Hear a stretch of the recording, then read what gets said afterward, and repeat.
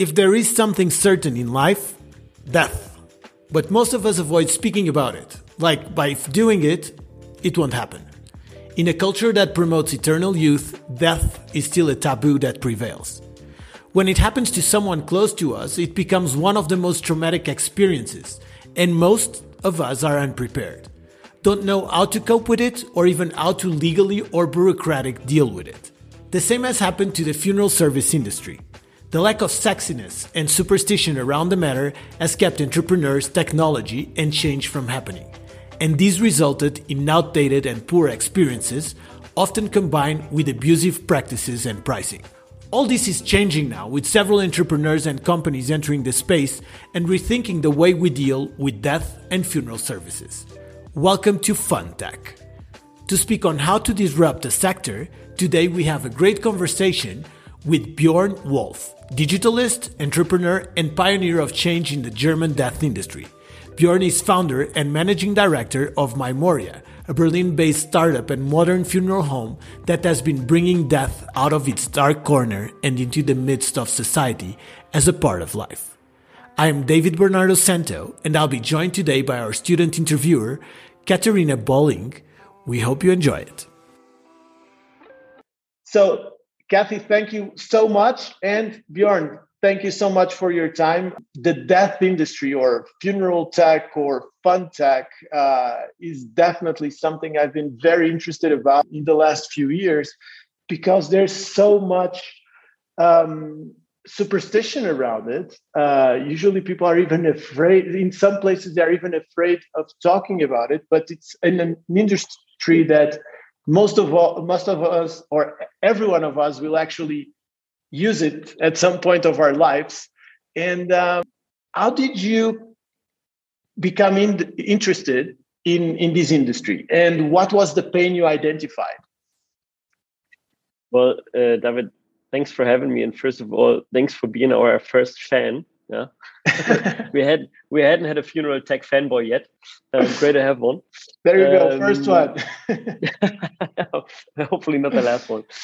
And it's more than one question that you were having there. But first of all, it's the funeral industry itself, or let's say the topic itself, death, is one of the most unpopular taboo topics that we probably have in society, at least in the Western world. And I mean, you're sitting in Mexico, as I figured now. Even there, it's already way more open, right? You have Dia de los Muertos. You work a little more in the direction that it's a more open mind topic.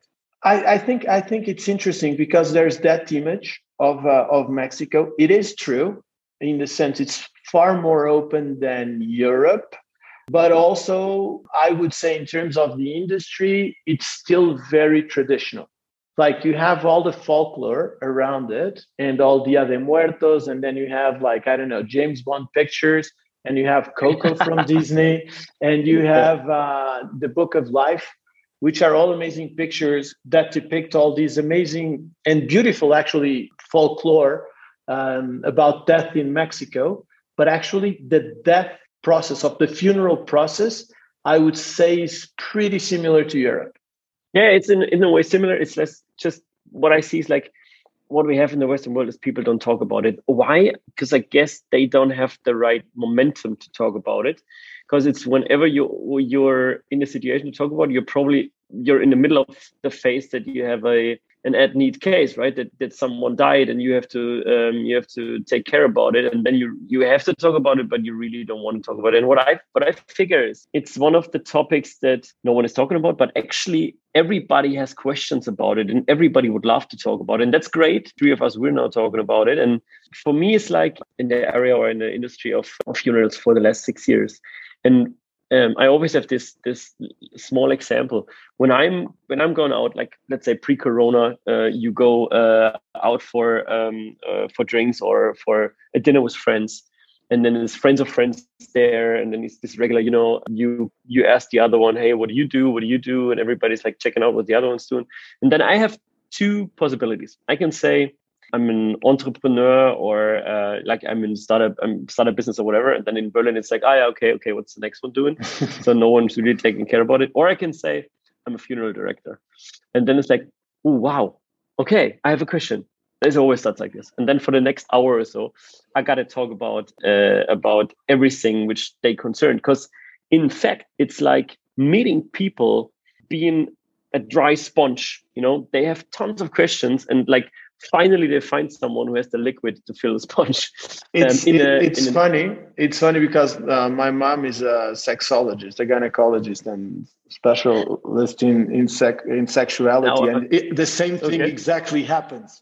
It's like she says she does. I'm interested how you get it together now, like death and sexuality. But come on. No, because it's those topics that everyone is interested, and people don't speak about it, and then like you actually put the topic on the table, and people jump on it. I find it funny that about occupations that actually attract a lot of attention. I would never think that is the same way. Well, to bring this to a bit more of a serious area, I'd say we just lost it. We lost the possibility to have death as a, let's say, normal topic or part of life in our society. And that's not a sophisticated study that I did. But if I see back for the last 100, 200 years or so, we had like two major topics that actually brought this together. The first thing is like that we had like world wars. And even my grandparents, they were like still confronted with so much death at that time that they simply probably hadn't had enough of death, and they just didn't want to talk about it anymore. And that was one topic, I guess. And then is the other, like, is the enhancement of our medicine, that people simply don't die at home anymore. They die in hospitals or else, but just a very smaller part dies at home. And I come from a little village in the Bavarian hills. And for us there, even I was a super small child, it was just normal that people still die at home, and that you have like the possibility to see dead people, or like, that it was more of a get together then. And nowadays it's just like, if you go out to the streets, and probably if you would ask 10 people, 9 of them would never have seen a deceased. Now, there's something interesting there because, correct me if I'm wrong, and I would love to go. I think it's great that we are addressing a little bit the culture and all the impact of death in our culture. And then we can go a little bit more into the company and the services and the market and everything. Mm-hmm. Correct me if I'm wrong, but also like one thing that I've noticed is that thanatology, which is the support you give to the people that are dealing with death, let's call it like this, it's actually a service that most people never heard about. So like you have a breakup, and you go to a psychologist, you go through therapy, you go through all these things. But death, that is a much more traumatic moment. I would say that less people actually have the psychological support they need. Or at least a lot of the people I know that have been through that, then it's like, no, this is normal. I just have to grieve and that's it. But they don't actually have the psychological support, because culturally in a lot of places, it's not even known that it's something that exists. I totally agree. For us in a business sense, it's like an after-death service, which we don't integrate in our company as a service, simply because we don't have the people for it that are literally able to fulfill the service. Also, what we then see from customers is that like the need for it is probably there, but as you say, it's just people don't really know about it, and probably they go to a psychologist at one point in time if they really grieve that hard that they need help there, but it's not well known.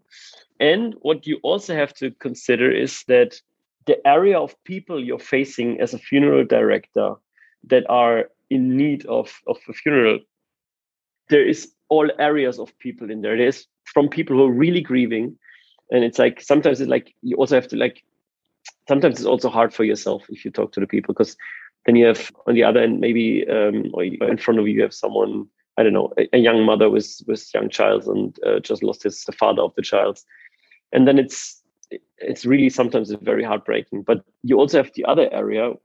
There are people that say, hey, the one I have to bury is my father, but I never saw this person because he left the family before I even saw the light of the world. And just give me the most easiest thing that you have, and just send me the bill. They don't really grieve. So you have like a wide spectrum of people you're actually dealing with. Now, the industry, you have thousands of funeral service directors and companies and everything. What was the pain that you identified that you were like, we can do better? And if you tell us a little bit about your process, you just mentioned that you've been working in the industry for 6 years. How was your process like to start the company, and a little bit how you started it? No problem. How many hours do you have? No, just kidding. Let's go. Actually, when I stumbled over the whole industry, or like funeral industry, like about 6 years ago in 2015, I actually was running the marketing of HRS, that's Hotel Reservation Services, like the Booking.com of Germany beforehand. And I was working in several other startups beforehand, and I had never anything to do with the funeral industry. At that point in time, when I was open-minded and had very open eyes for everything new, because I quit my job, not knowing what to do, but I wanted to do something else, and I wanted to start myself. We had the father of a friend of us dying, and we just saw it from the outside, and we got some information how it actually all began, and what they liked in the process and what they disliked. Let's call it that. And that we had such open eyes that we were like, maybe we should dig a little deeper in there. But at that point in time, we also had like some other ideas which we actually wanted to do. And then, as it is, you have like a ton of ideas what you want to do, and then you start working it deeper and deeper, and you look deeper into it, and then you see, well, that's not working, or market is not big enough, or somebody else addressed this already. And the more we thought about it, the clearer it became that death is a topic which in terms of digitization is still in the 18th century. And we said, well, as a friend of mine that I started the company with, and me, we came out of digitization and a lot of other business areas, and we're like, maybe we can make an impact. And then we were digging deeper and deeper into it, and we started the company with addressing the need that we wanted to have a clear customer-centric company, allowing the customer to plan, book a funeral as they want it, from where they want it, how they want it. That was like the clear idea that we have. Because till the point that we came to the market, you had to go to a funeral director, and still it's like this in our society, that everybody thinks it has to be like this, or like a great part of the people. You have to go to a funeral director and sit there and then talk to him, and then figure out how the funeral will be.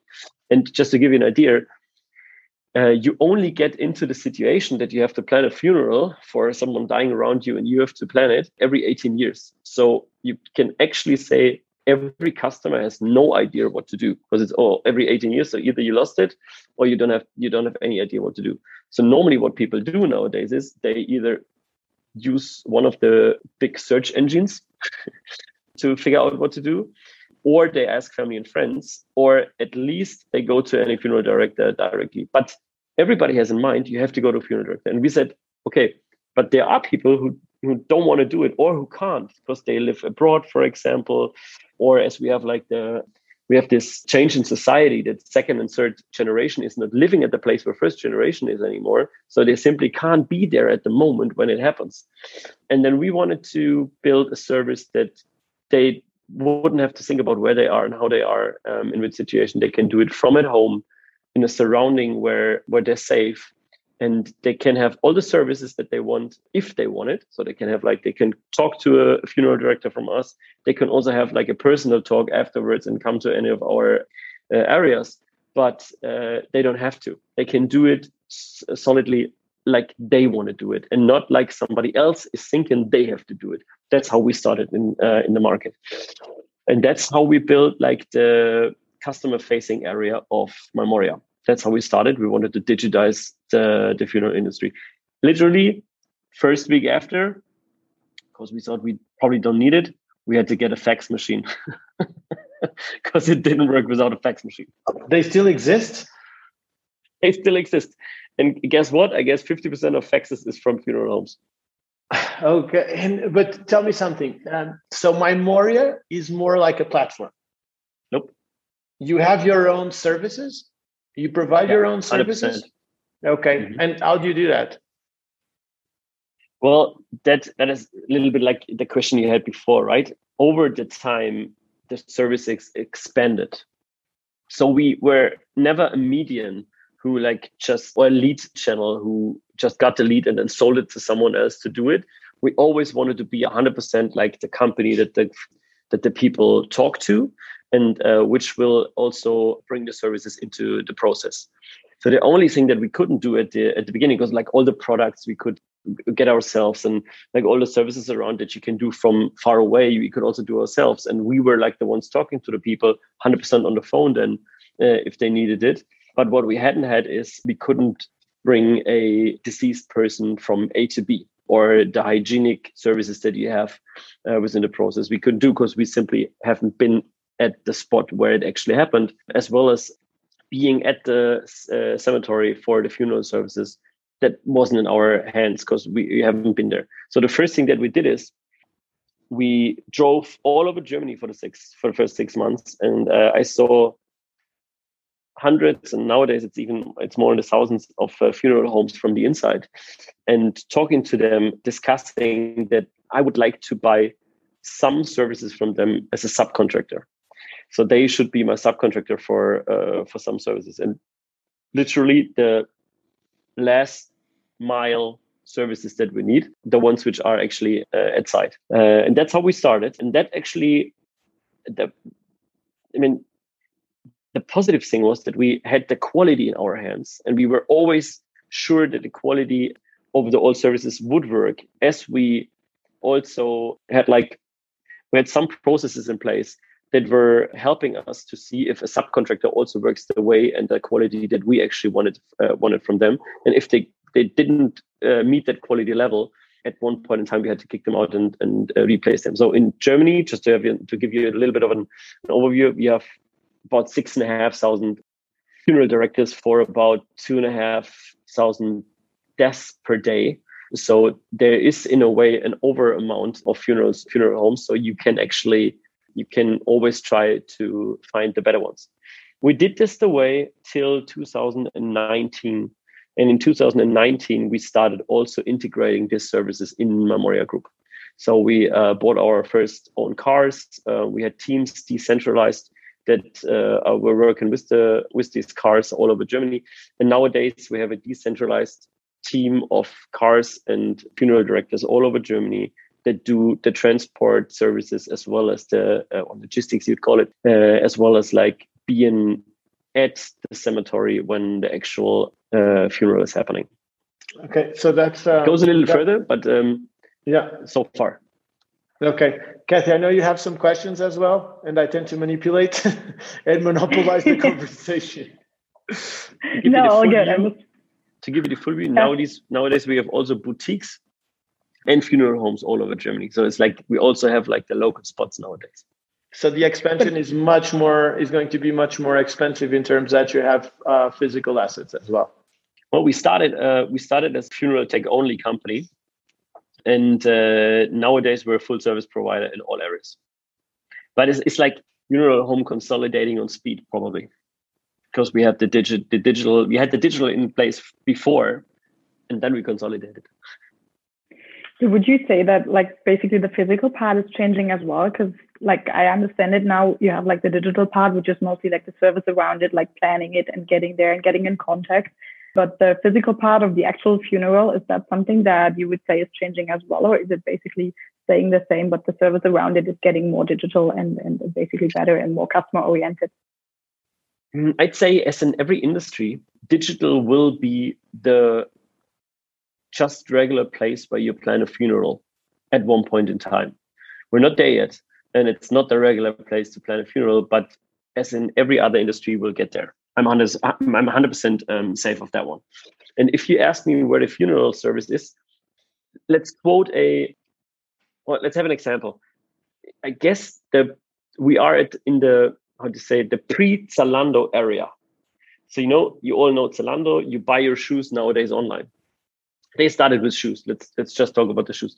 Before Zalando was coming, everybody was like, oh yeah, if I have to buy shoes, I go online, check it out, and I find shoes that I like. I go to the local shoe dealer, and then I have to try it on because my shoe size is different than others, and then I have to find the right one. And that's how it was done at that point in time. And then suddenly Zalando came and they told us, no, you don't have to go anywhere.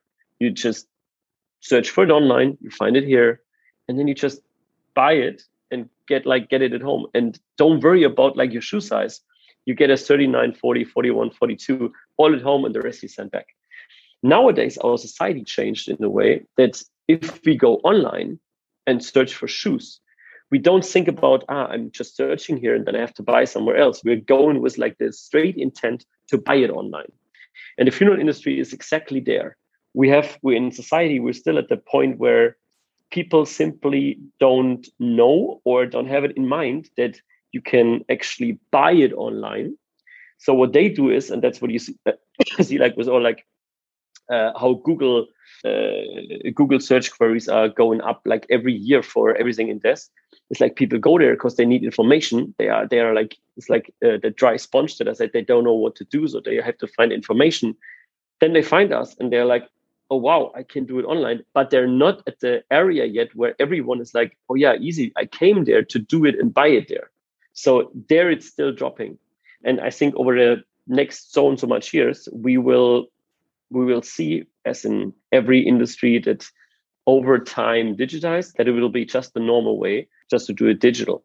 The good thing for us is we don't really care. As I said before, we want in our world that no matter how, no matter where the customer is and how he wants it to have it, he can have it. So in our small world and idea, he can go in any of our boutiques in Hamburg and ask for a quote and talk to our boutique manager there and get it everything for a funeral in Munich.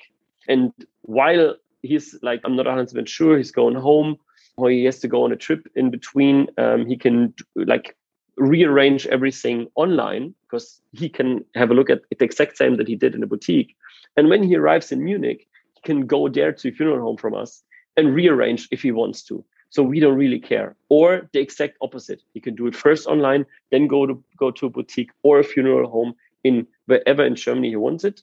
And we can have the same high service level all over Germany. That's where we want to come to. And that's why we're clearly mixing online and offline and bringing the best of it together. How big is the market? Getting a little bit into numbers in terms of what's the market size, for instance, in Germany? And the other question would be, are you planning to expand internationally or Germany for now? 5 billion market. Average basket is 5.7k euros, which you have to say like about 3.5 to 4 is for the funeral director and the other is for the cemetery. And we already did our first steps internationally. We had a look into Austria and Switzerland. Nowadays, because we simply also have a limited capacity, we're 100% just focusing on Germany because it's still so much way to go and such a big market that we first want to conquer Germany before we do the exact same anywhere else.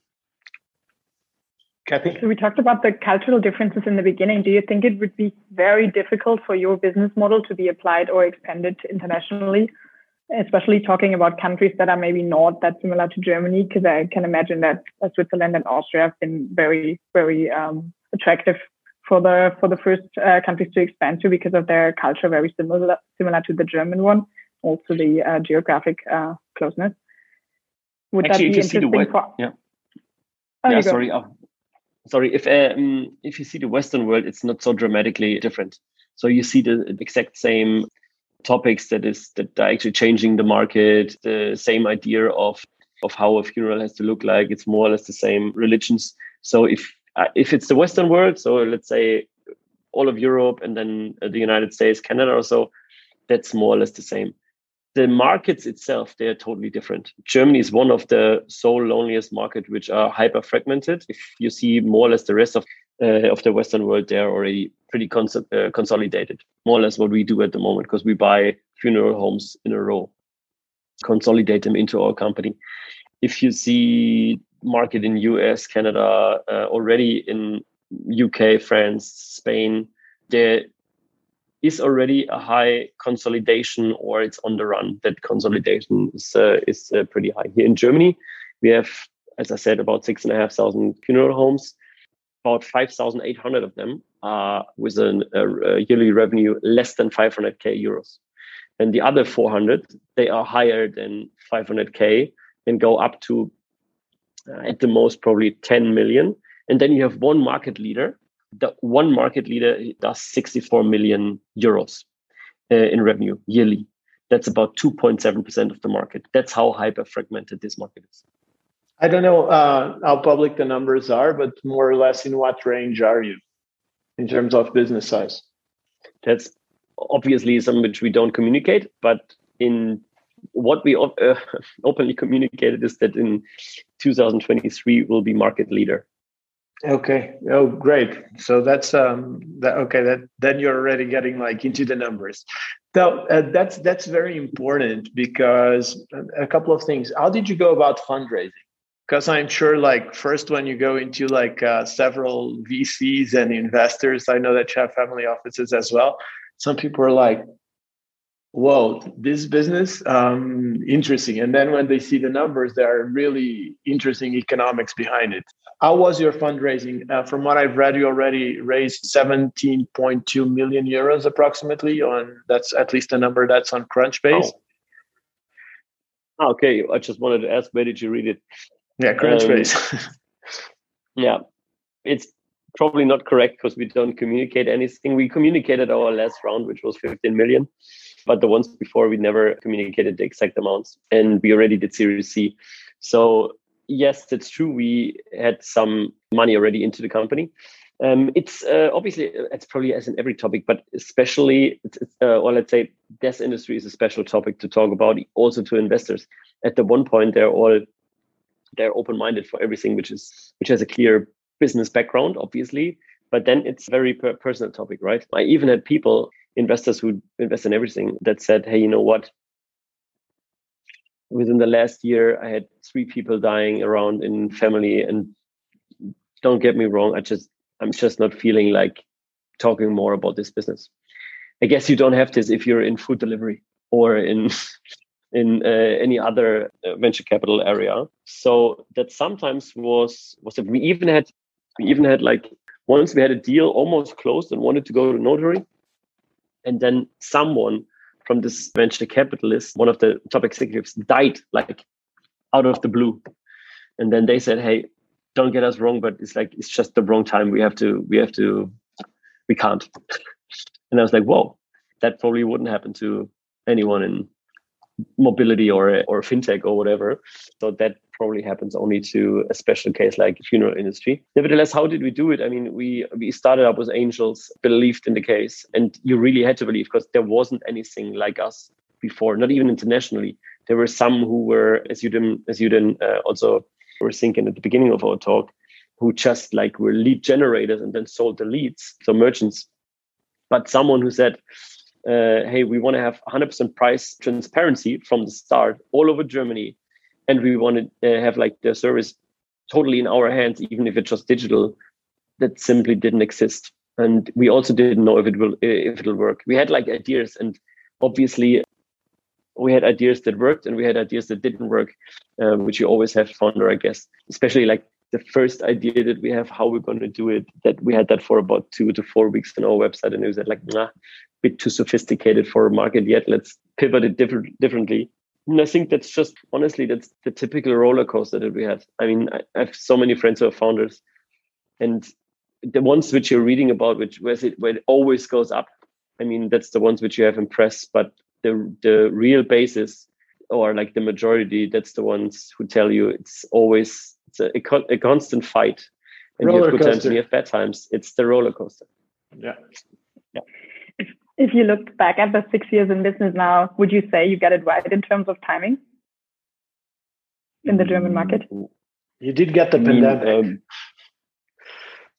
True. We can have a word on the pandemic too. In terms of timing, as like the right timing to start this company or like this kind of service, I'd say yes. So you can never say because the digitization of the market hasn't yet finalized. So I'm not 100% sure if we were at the right time, or if we were a 100% clear first mover, because there wasn't anything like this. What's the percentage, maybe Bjorn, just to have an idea, what's the percentage of the business, in your opinion, that is being done online now? really, really booked online, it's about 3 to 4%. Okay. So if you make a good part of this 3 to 4%, is already a super good business. But if you just do a very small part of it, it's hard to survive, I guess. I'd say 3 or 4% would good... be something like over 100 transactions per day, which is like $500,000 from your price. It's like 600,000 euros, 700,000 euros per day, which is pretty good revenue. Yeah, we're not at 3 to 4% yet, but I'd love to. So we're on a good way. I'm sure. I'd say the timing is now, looking back, it was probably the right time. Even if it was a hard time at the beginning, because it never worked as fast as we wanted it, But there was nothing as we did before. We had to go to hard times as well as sometimes very good times. But now looking back at what we did, we have so much knowledge and we have so much already in the company that from for the last 2 years or so, it's just a lot of very good executing that we need, because we have most of it in place and we have just to go on and on and on and make it bigger and bigger and bigger. So from that idea on, I'd say that the timing was good, but you never have guarantee. So we'll see in about 10 years if we had the right timing. But I think we had a good head start. Tell me something about the industry, because it's something that I'm always very curious about. Is there a lack of transparency in the industry? Or one of the issues I've noticed that is it's very hard to compare services, and it's very easy to oversell, underdeliver. You had scandals in Spain, for instance, that people were selling the caskets for crematorium, and then they would, since you don't see actually the casket going inside, they would take the casket, resell, which is really expensive. I believe a casket is over $1,000. I heard it all. Yeah. Yeah. So it's a weird industry in that sense. No, since you have so many small players, there has been a lack of consistency and ability to compare. I think, I don't know, some international players, like we have Beyond.Life, for instance. I think they're trying to work a little bit on that in the UK. What's your take? How is it the industry traditionally like? I mean, if you would ask one of the associations, they'd probably say, no, it's totally transparent. But so do the taxi associations when Uber came in? Yeah. I mean, obviously, that was one of the major points why we actually hit the industry, because there was no transparency at all, not in price, not in service. We did mystery shopping at the beginning, my partner and me. So how do you do mystery shopping? We did ching, ching, chong. And we said, who's the one whose mother died or anything? And then we went into funeral homes and did mystery shopping. How do we get a quote and whatever? And you had everything, and it really also depended on how we looked like. If we came in a t-shirt, it was sometimes a lower price than when we came in a shirt or dressed up or whatever, in the same city, in different neighborhoods. So we had everything. And over the 6 years, I'd say I've seen everything. I saw from these 6,500 that we have, way over 1,000 that I saw from the inside. And there are shiny examples, but not a lot. When we started the company, before we actually even started it, the grandma of my wife died. And my mother and father-in-law, they knew about the idea that what I wanted to do. And I was asking them, hey, can I join you to the preparations with the funeral director? And they were like, yeah, sure. And I was coming along and sitting there with them and other uncles and aunties from my wife. And I was sitting back row and was just taking notes. And they were discussing everything. And then, this basket and this urn and this service and so on and so forth. And it was actually pretty good service in my eyes. I liked how they communicated with everything, and everything was cleared, and also date was fixed already, and how it had to went further. And then we went outside and we walked into the parking alley, and they were like, and that was pretty nice of them. They were like, "Hey Björn, did it help you? Is there any questions that you have?" And so what do you think? How was it? And I was like, "Hey, super much thanks that I could like have like a backseat and then just see what happened there. And also good that you like signed like the documents there, and then now you have a contract there. How you gonna do them? And then I was like, hey, I just have one question. How much is it? And they were like, yeah, we didn't talk about it, right? We just signed. And that was a momentum for me. That was like one of the momentums where I said, okay, got to change this. This is not at all how we in digitized solutions and our society normally works. We know what the price is. We don't just sign. Actually, I've seen that. It's funny because I've had the same question in my family. The same thing happened with a grandparent, and I asked, "Oh, they were great, excellent service." I was like, "How much is going to cost?" It's like, "We didn't ask." I was like, "You didn't ask?"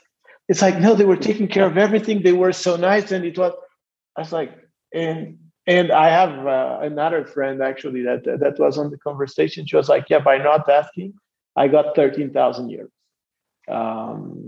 And it's like, she could afford it, but most families, like for instance, they can't. A place like they can't. And it's funny because another friend that runs a fintech, he said a lot of the credits that are like immediate credit, where you pay like really high interest rates, like in Mexico, can be talking about 40-50% per year. It's really high. And he said it was for funeral services because families could not afford. So I believe there's a really interesting financial service that I don't know if you're addressing already or not. Well, we do address, I mean, the two services that we actually have. I mean, it's both around funeral, but it's like we either have solutions for an at-need case, so really someone died and you have to do it now, and we do also pre-arrangements or pre-need if you want to. So if you want to pre-arrange your funeral for the letter, then you can pre-arrange this on our website. Pre-arrange everything which you want. We even have a letter service so that you can send letters to people that you want to send letters afterwards, which we don't read. It's just like a service. It's there in the cloud. We never can have a look at it. And the moment you die, it's an automated service that you send this letter. So if you want to tell anyone you were a real dickhead, I never was able to tell you, but now I am. You could do it via our service. And what's the percentage in terms of businesses? Like, because that I think changes really a lot country by country. I know that a country like Portugal is like death insurance or death. Oh, now you're mixing up. Pre-planned. Now you're mixing up. You do the financial service. I'm talking about like pre-arrangement. Yeah, pre-arrangement can be with financial arrangement, but don't has to be. Just pre-arrangement. How shall the plain simple funeral be? That you can do for free on our website, so that we know what your last will is, and then we also ask you for who's your nearest persons who should know about it, so that we send them emails and tell them, hey, if anything happens, here's the last will, if you want to say, for the funeral. So here he said everything on he or she said everything on how the funeral should be. What you also can do is financial service for it, so that you actually pre-arrange the finances for it, and that's obviously a service. So that's why if you ask what's the percentage in business, one is the order book for us if you want to, because we don't charge for it, and the real funeral is where we do our business. But if you ask me from a not business but from a really human point of view, even in my eyes, even more valuable service is giving the possibility that people really pre-arrange their services. Why is this? Because if you talk to the ones who just lost their father, their mother, I mean, they don't want to go to a funeral home and say, hey, I love this basket and it's so great, this urn, and I need these flowers. They just want to say goodbye, And if you take your family, if you take this high burden that they have to do this commodity and you arranged everything, that is way more important in my eyes than financial. If you do financial on top, perfect. But how often did I see it, or do I see, and do we see here people who they never talked about it in their families? They don't know if they want a burial or a cremation. They don't know anything about it. And they're in this hassle when someone died that they have to give all these answers to questions that they never had before. which they wouldn't have to if the person would have prearranged. That is really interesting. And that I think it's very cultural. I can tell you, for instance, from some numbers I've seen, like in Spain, I think actually it changes from country to country. I think 60% of people have insurance in Spain, for instance. In Portugal, the UK is also very high. Yeah. Germany, super low. Yeah, in Portugal as well. Like they launched and then you have two things. You have the financial prearrangement that you can do or that you pay in installments. You also have death insurance. You launched this in Portugal, and at the time it was a fiasco because it's like, hey, by talking about it and dealing with it, I'm actually attracting it to me. So I don't want to talk about it.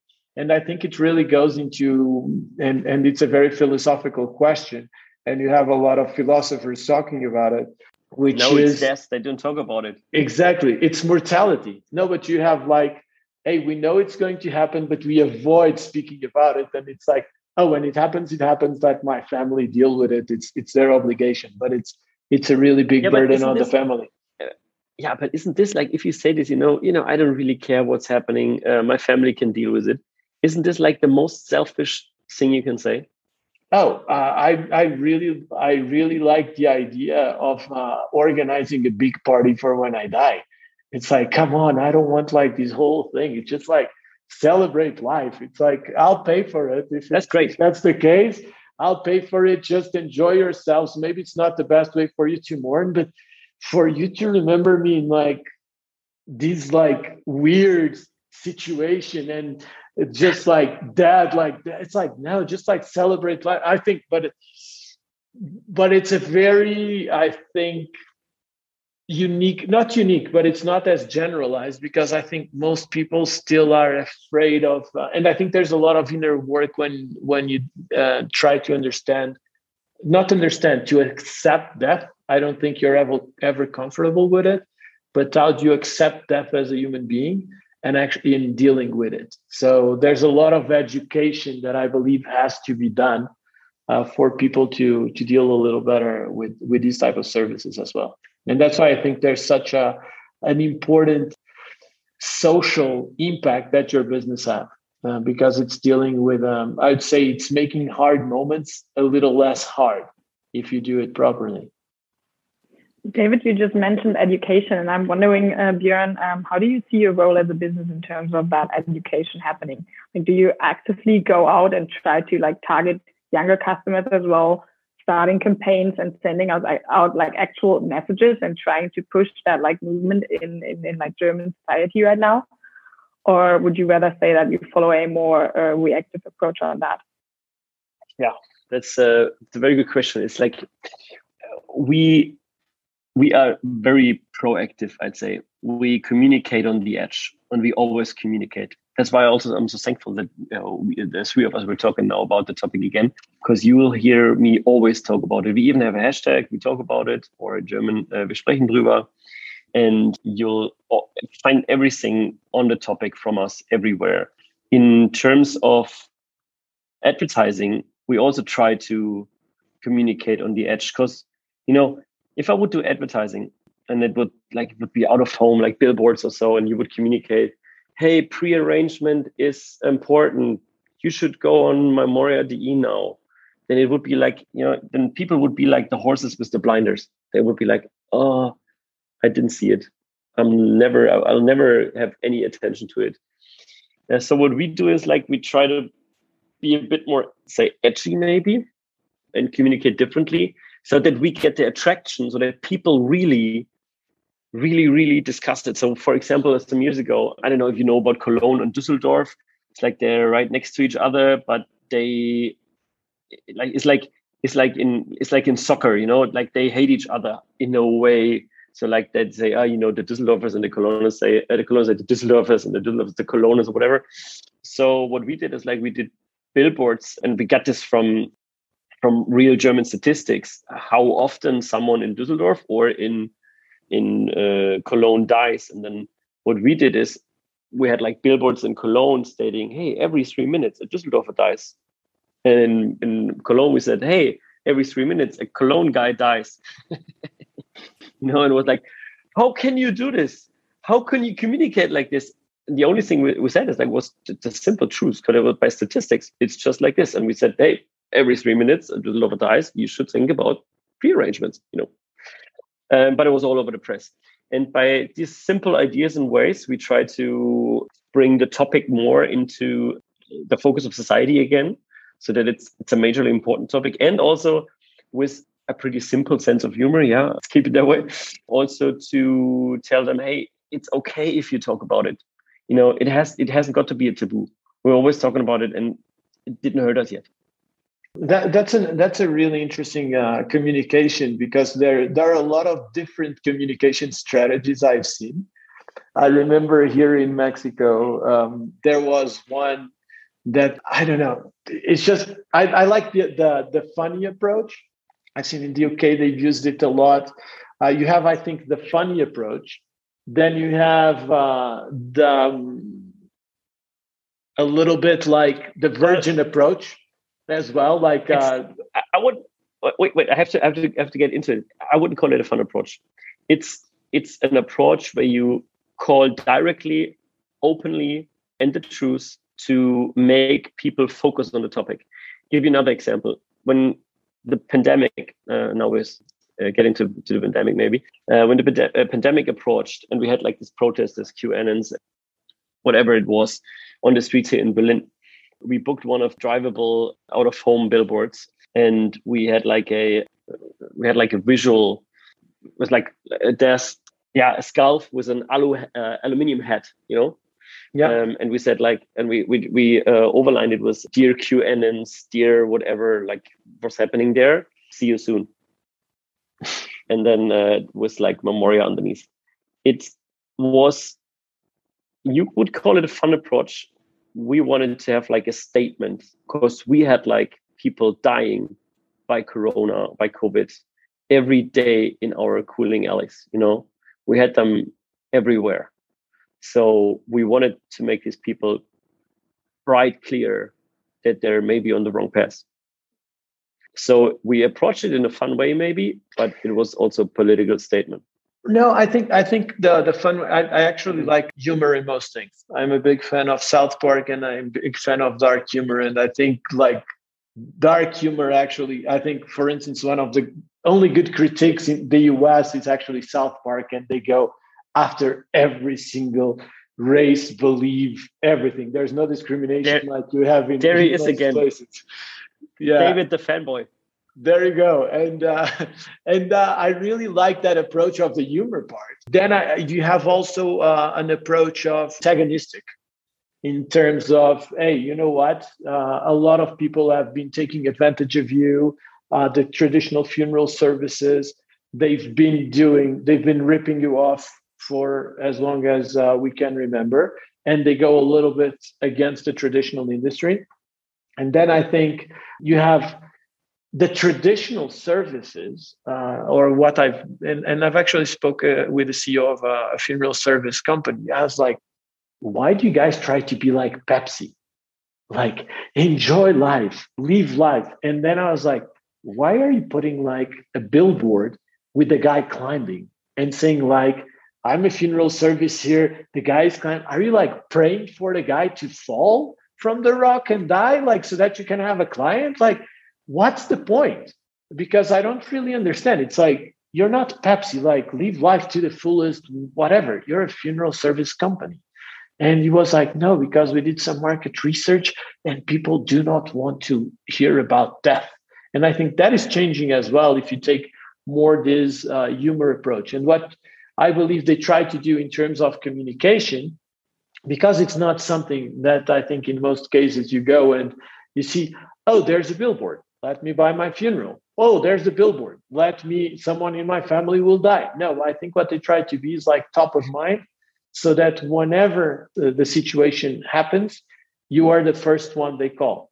And now, and how you mentioned before, and now that you're going into the whole aspect of now, if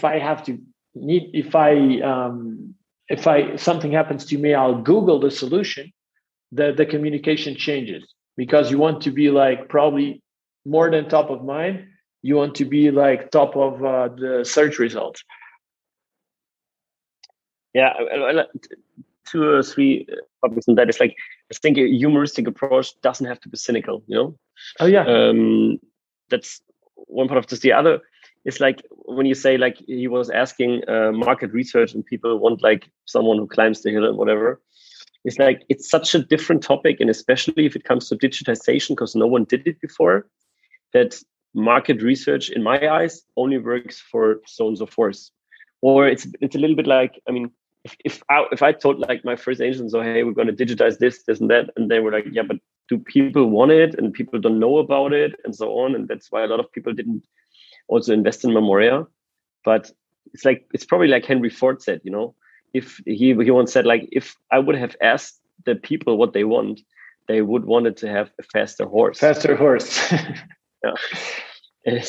It's just like, sometimes you can't innovate if you just do like what it's safe. So you have to go a step further. Perfect. Kathy? So when you want to go one step further and you saw the pandemic happening, obviously no one could foresee that something like that would like happen in society. What did that change for your business? And like, apart from the marketing campaign that we just talked about, like, did you change anything about it? Like, was there anything that significantly changed your business? Well, I have to say, we were in the very comfortable situation that for us as a company, it was totally normal to work wherever we are. So like nowadays, everybody's talking like talking about home office, and you have to have home office and whatever. That was just a regular thing for us. I mean, we didn't do to the extent that everybody was 100% in home office, but whenever somebody wanted to work from at home, even the funeral director who works on the telephone for us, not a big deal. Even as we talk, David, we have one of our funeral directors in Mexico. He's there for half a year, enjoying life in Mexico and working evening and night shifts for us on the phone. It works easily. So for us, we very early, because we didn't know what would come up in March last year. We very, very early told like our whole office, hey, we're shutting down, just go home and work from home, and everything which you need at home, which you don't have, we'll send you, or Amazon will send you. That won't be a problem, and we just worked on. So from the business point of view, in terms of internally, nothing changed in a way, except of we had to deal a lot with culture, obviously, because we not always have been together. We always have been together in a digital way, and not so much face to face anymore. The funerals itself, they changed in the way that you had less people at the actual day of funeral, so, or even none for a while, or that we sometimes we got like the funeral that we should do in March, and then we waited months later so that we could do like we had the cremation in between, but then we did the actual service we did later on, so that we could allow these people still to have like a funeral ceremony, but then later when we were able again on the cemetery. In terms of business, obviously for us it was super easy because we had like all this digital in place. So people who didn't want to go to a funeral director anymore to discuss how a funeral should be from anywhere, they could just work with our solution. We even at one point in time we offered all of the funeral homes in Germany an ID'd link, so that they have a personal link of the Memoria website, and they could use this for like planning a funeral for their customers, so that they could use it at home, and we would give them the customer totally for free, so that just they wouldn't have to do it in a funeral home if they. That's a lot of great data collection. That's how you would call it. We really wanted to help people. We saw them dying everywhere. I see both. There was definitely, it's also the price of convenience and of not having digitalized first. So I'm not putting it in a bad way at all. I think it's a great service, but there's also a great data collection there. Absolutely. One word on excess mortality or over mortality that was always like talked about in press and from all of the politicians. In Germany, if you saw 2020 first half year, which was like 3 months no corona, 3 months corona, and you saw the mortality first half year 2019 against 2020 with corona, it was less. So there was no excess mortality.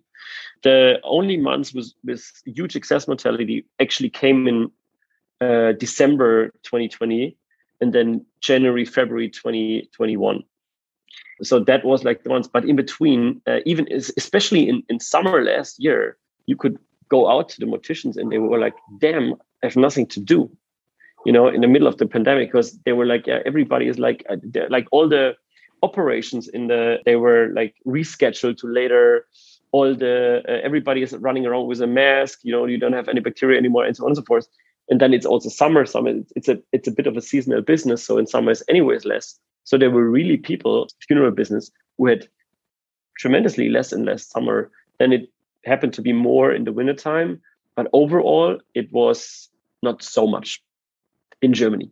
And for us, just looking at Memoria, for us, it was an ongoing good business, obviously, because we had like everything digital in place. So I wouldn't call myself a winner of pandemic, but we were well situated in digital services that we had in place. Björn, it's been such a fascinating conversation. We could go on and on. Oh, I'd love to. But we have now, we're getting to the end of the time you have available. And I would love to continue these in the future podcast. We just have one final question for you. Kathy? Yeah, so let's say you're a market leader in 2023. That's what we talked about in the beginning. And we saw a lot of like the speed of change has increased over the last years as well. So if we were to record this podcast again in, let's say, 2025, like what would have changed? Where are you standing? From a hoping point of view, I hope that we communicated that much that it is more normal in our society to talk about death and to book a funeral online. From a realistic point of view, where I think that business will be, is that we have like a well-known brand all over Germany in place, and that we're getting to the way that you don't have a hyper-fragmented market of thousands of small brands, but like that people know if I want to have a good funeral, I can go to Memoria, and doesn't matter where it is, they're everywhere. Perfect. Björn, thank you so much for your time. It's fascinating, and I would love to follow up maybe on the next season of the podcast to understand how things are changing. I think it's such a great case for digital transformation and disrupting like a very traditional sector. So congratulations on the amazing job. And Kathy, thank you so much for interviewing with me here at LeadSex. Thank you very much. Thanks for having me. It was a great pleasure. Thanks for taking the time. This is it for this week's episode. Join us next week on LeadSex podcast to understand what's coming in the luxury sector with Mar Roch. If you enjoy the show, please subscribe to our podcast on Spotify or wherever you listen to your podcasts. You may reach out to us for commenting, giving suggestions, or just say hi by email, x@leadsadventures.com, Twitter and Instagram @LeadsAdventures, and LinkedIn, Leads Adventures. Leads is LITS and stands for Life is Too Short.